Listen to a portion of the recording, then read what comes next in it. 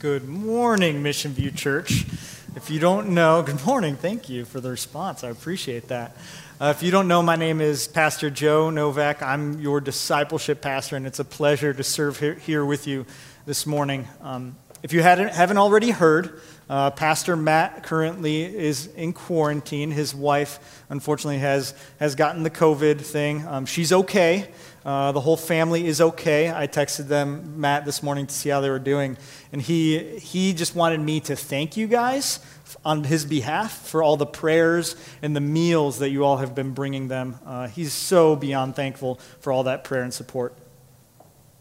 Now, I remember a conversation I had with Pastor Matt probably about 3 months ago or so. If you don't know, I've only been here for about 9 months at Mission View Church.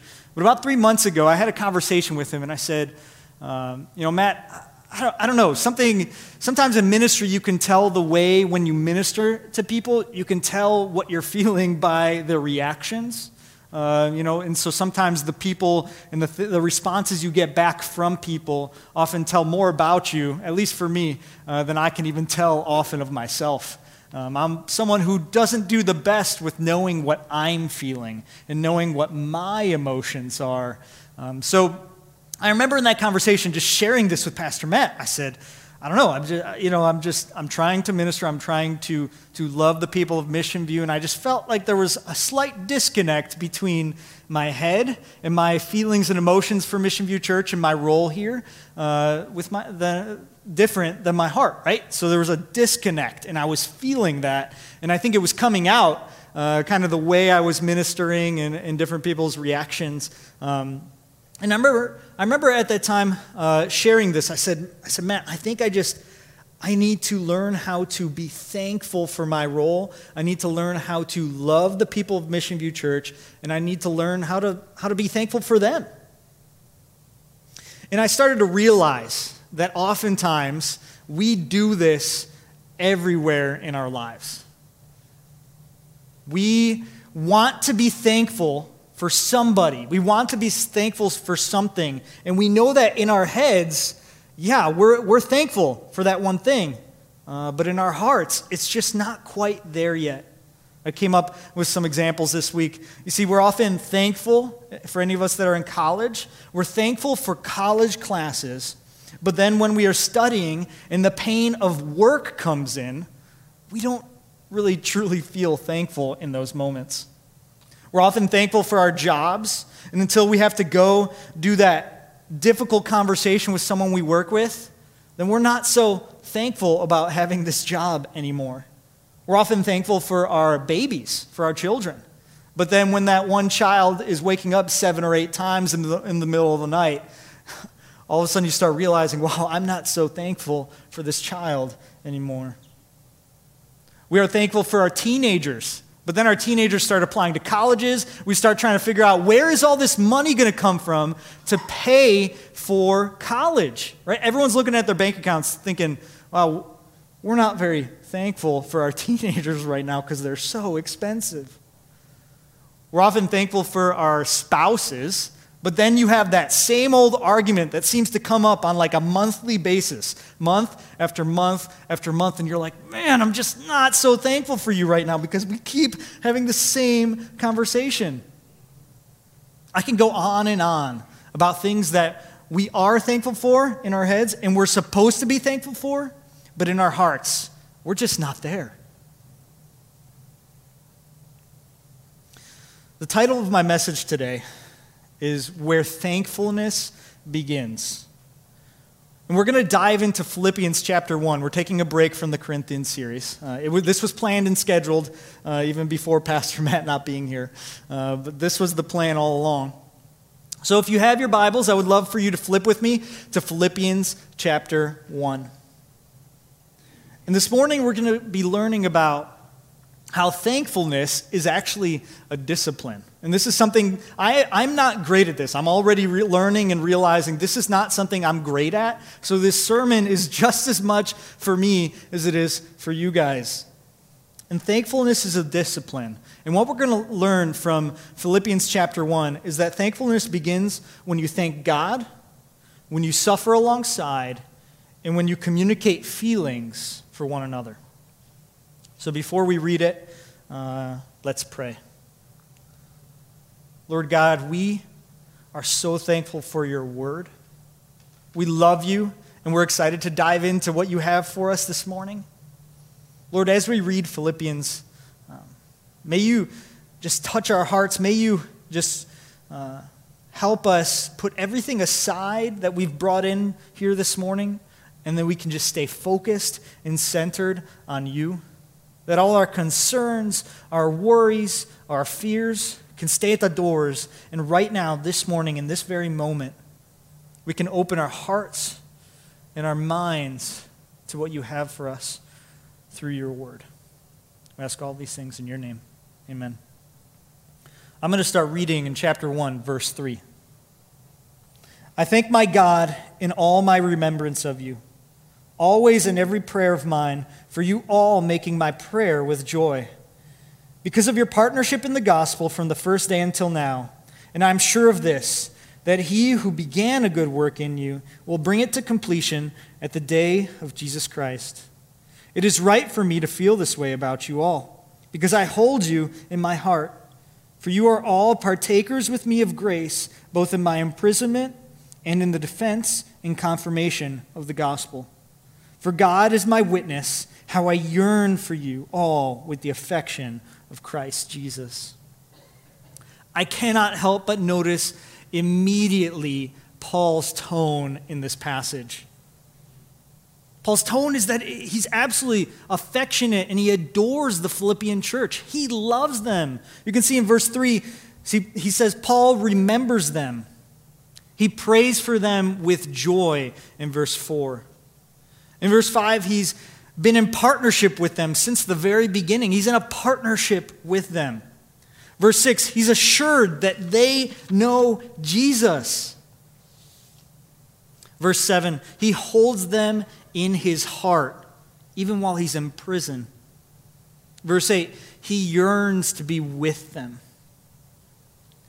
You see, Paul, we can tell, is extremely thankful for the church in Philippi.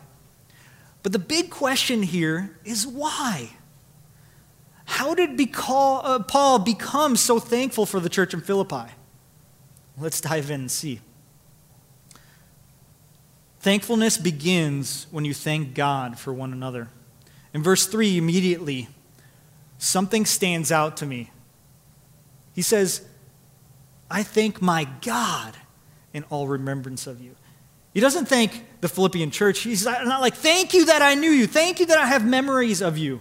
No, he thanks God for his memories of the Philippian church. That's a major difference. So many times we thank our wives for our wives, and I'm not saying don't do that. Yes, we should do that. We thank our children for our children. We thank college for college. He takes it a step further. He thanks God for the Philippian church. That's a big deal because he's training himself, right? We talked about how thankfulness is a discipline. When you look to God and be thankful to God for the blessings in your life, thankfulness moves from your head to your heart. Verse 4, Paul goes on to express that he is always thankful in his prayers for them. This type of thankfulness is being expressed so strongly that it is leading to the joy in his heart. Paul gives two reasons that he is thankful for the Philippian church. The first one comes from verse 5, and it's because he's thankful for their loyal witness to the gospel. He knows how important it is to share the gospel in the city of Philippi. You see, when Paul and Timothy first arrived in Philippi, you can read about this story in Acts chapter 16. When they first arrived, Philippi was kind of a pagan city, a Roman city, full of Gentiles. There's not many Jews there. And when they arrived, it was a Sabbath day, and they went to go pray. They heard that there was this place that oftentimes people would go pray at. And while they were there, they're praying, and immediately a woman was there with them, started asking questions, who are you praying to, right? And they started sharing about who the Messiah is, Jesus Christ, and she accepted Christ as her Savior. That was the first week that they were there. And so We saw this kind of evangelism, this movement happening, and eventually this church, the Philippian church, was planted. Right? And so he is so thankful for the reason that this church, even after he left, continued this work of evangelism. The second reason Paul is thankful to the church in Philippi is because he is absolutely sure that their process of sanctification will come to completion on the day of the Lord. He knows they are Christians. He is so sure of their faith, and he is so excited to see them conclude their faith when Jesus returns. See, Paul has reasons. He has reasons to be thankful for the Philippian church. And he goes on. We often, right, we thank people when we're thankful. We say, thank you so much for fill in the blank. We have to remember that first and foremost, if we want to truly feel thankful, we have to thank God for those people in our lives. I'm not saying we don't thank people for what they've done for us. I'm not saying we don't thank the blessings. We have to thank God. And that's when we see a heart change begin to happen. So thankfulness begins when you thank God for one another. And I have to say also that this is a slight paradox. It doesn't always make sense to think, I have to thank God for my wife. I have to thank God for my friends. I have to thank God for my church. It's not normal. It's not my first reaction. My first reaction is to thank, Jennifer, my wife, for what she's done in my life or whatever it is. It is not my first reaction. But I have to remember, if I want to truly feel this thankfulness towards my wife, I have to thank God. And I know I keep repeating that, but it's so important. That's why I'm repeating it. So I want to read verse 7 for you here.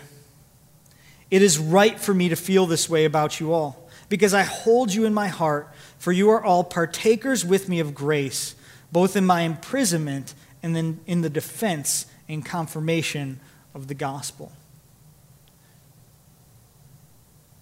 He mentions imprisonment. You see, thankfulness begins when you suffer alongside another. Paul claims that there is something right about how he feels for the Philippians. Paul supports his claim in two ways. First, he says that Paul holds this feeling in his heart. I think it's really important that we take a pause and time out here and realize how big of a statement that is.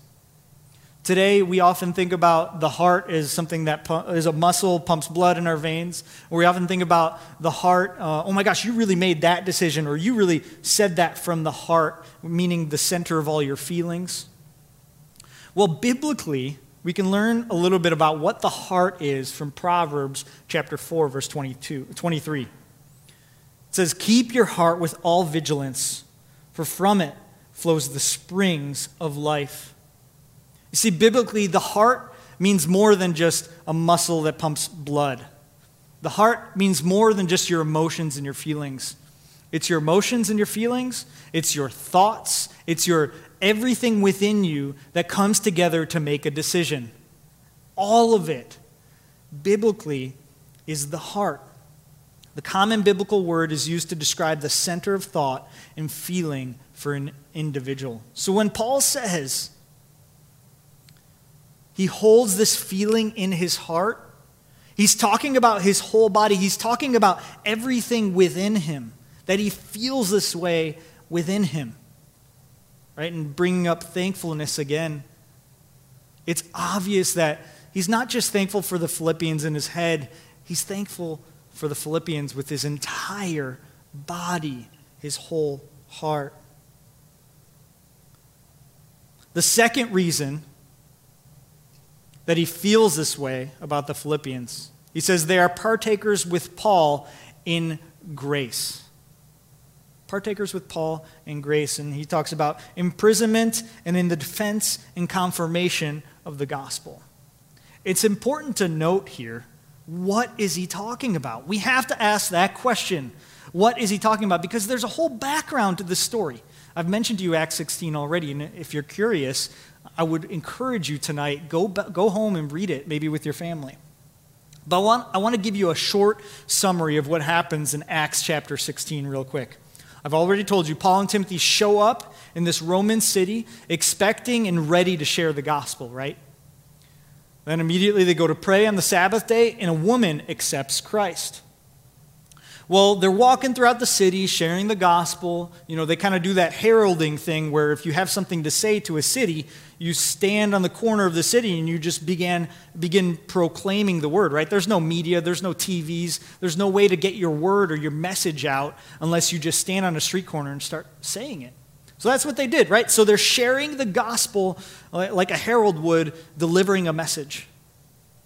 And as they're doing this, there's this woman who is actually a slave girl who has a spirit of divination within her, who is kind of like shouting out about them, saying like, they have a message, they're bringing God. And like, I don't know, it's just the way she was shouting, I guess, annoyed Paul. It literally says that in the text. You can go read it. Paul literally said, it said that Paul was annoyed, right?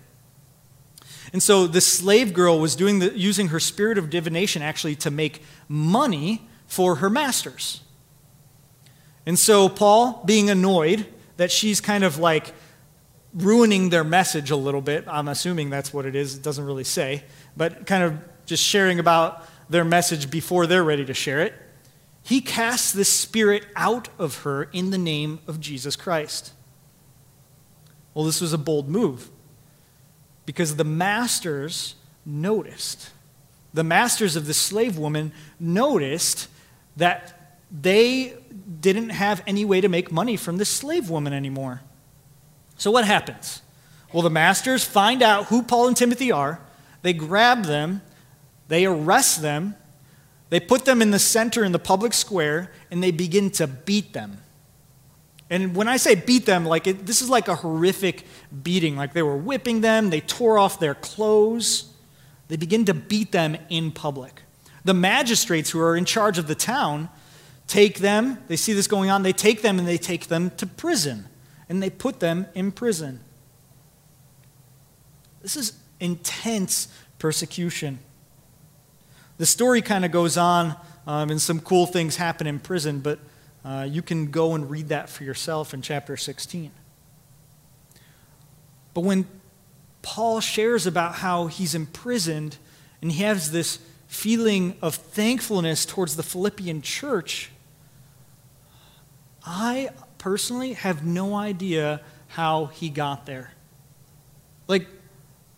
Oh my gosh, if you told me, I had to come to North Canton and I was going to start sharing the gospel to people around me or in this church or whatnot, or teaching the word of God, and I was going to be put in the public square on Main Street and beaten, I don't know if I could say I was thankful for going to North Canton. I personally have no idea if I could say that. I know in my head that I'm supposed to. I know in my head that I should. But it is hard for me to just snap my fingers and get there. Because, man, my emotions and my heart are way slower than my head. And there's so many times when something is not going correctly, when I'm frustrated with the situation I'm in, that I just have the tendency to sulk, to not be thankful for it. And the last thing I want to do is be thankful for the suffering that God has put me through in my life. You see, Paul did that. Paul was thankful for the suffering that he did with the Philippians. He was thankful.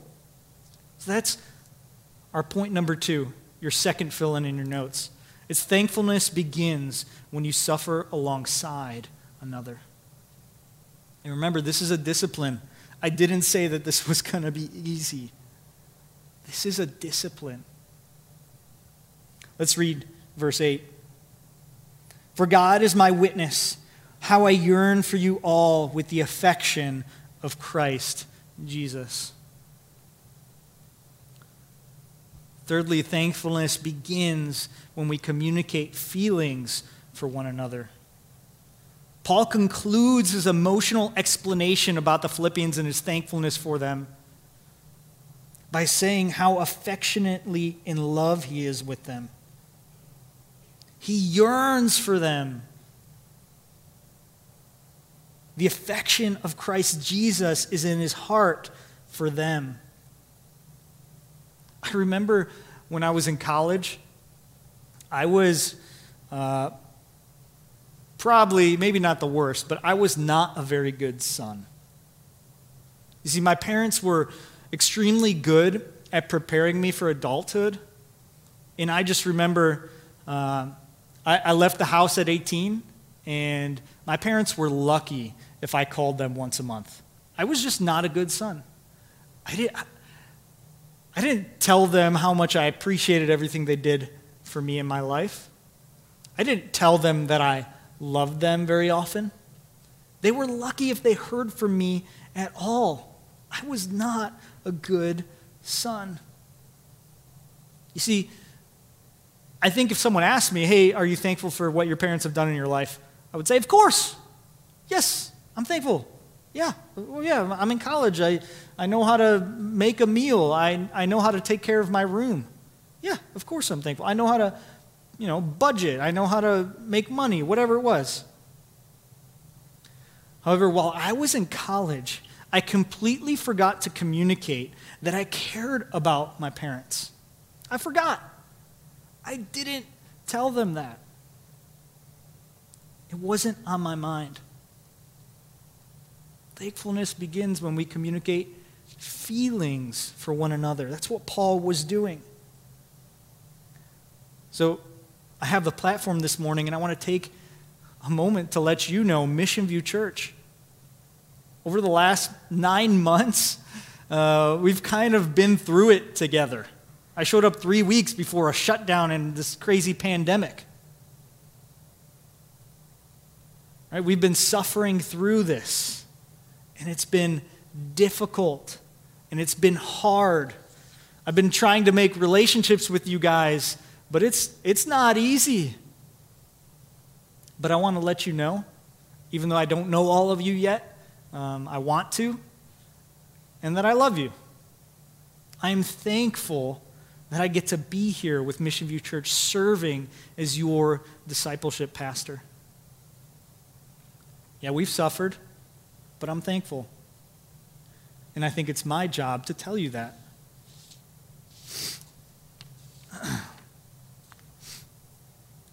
Right, so this is a discipline.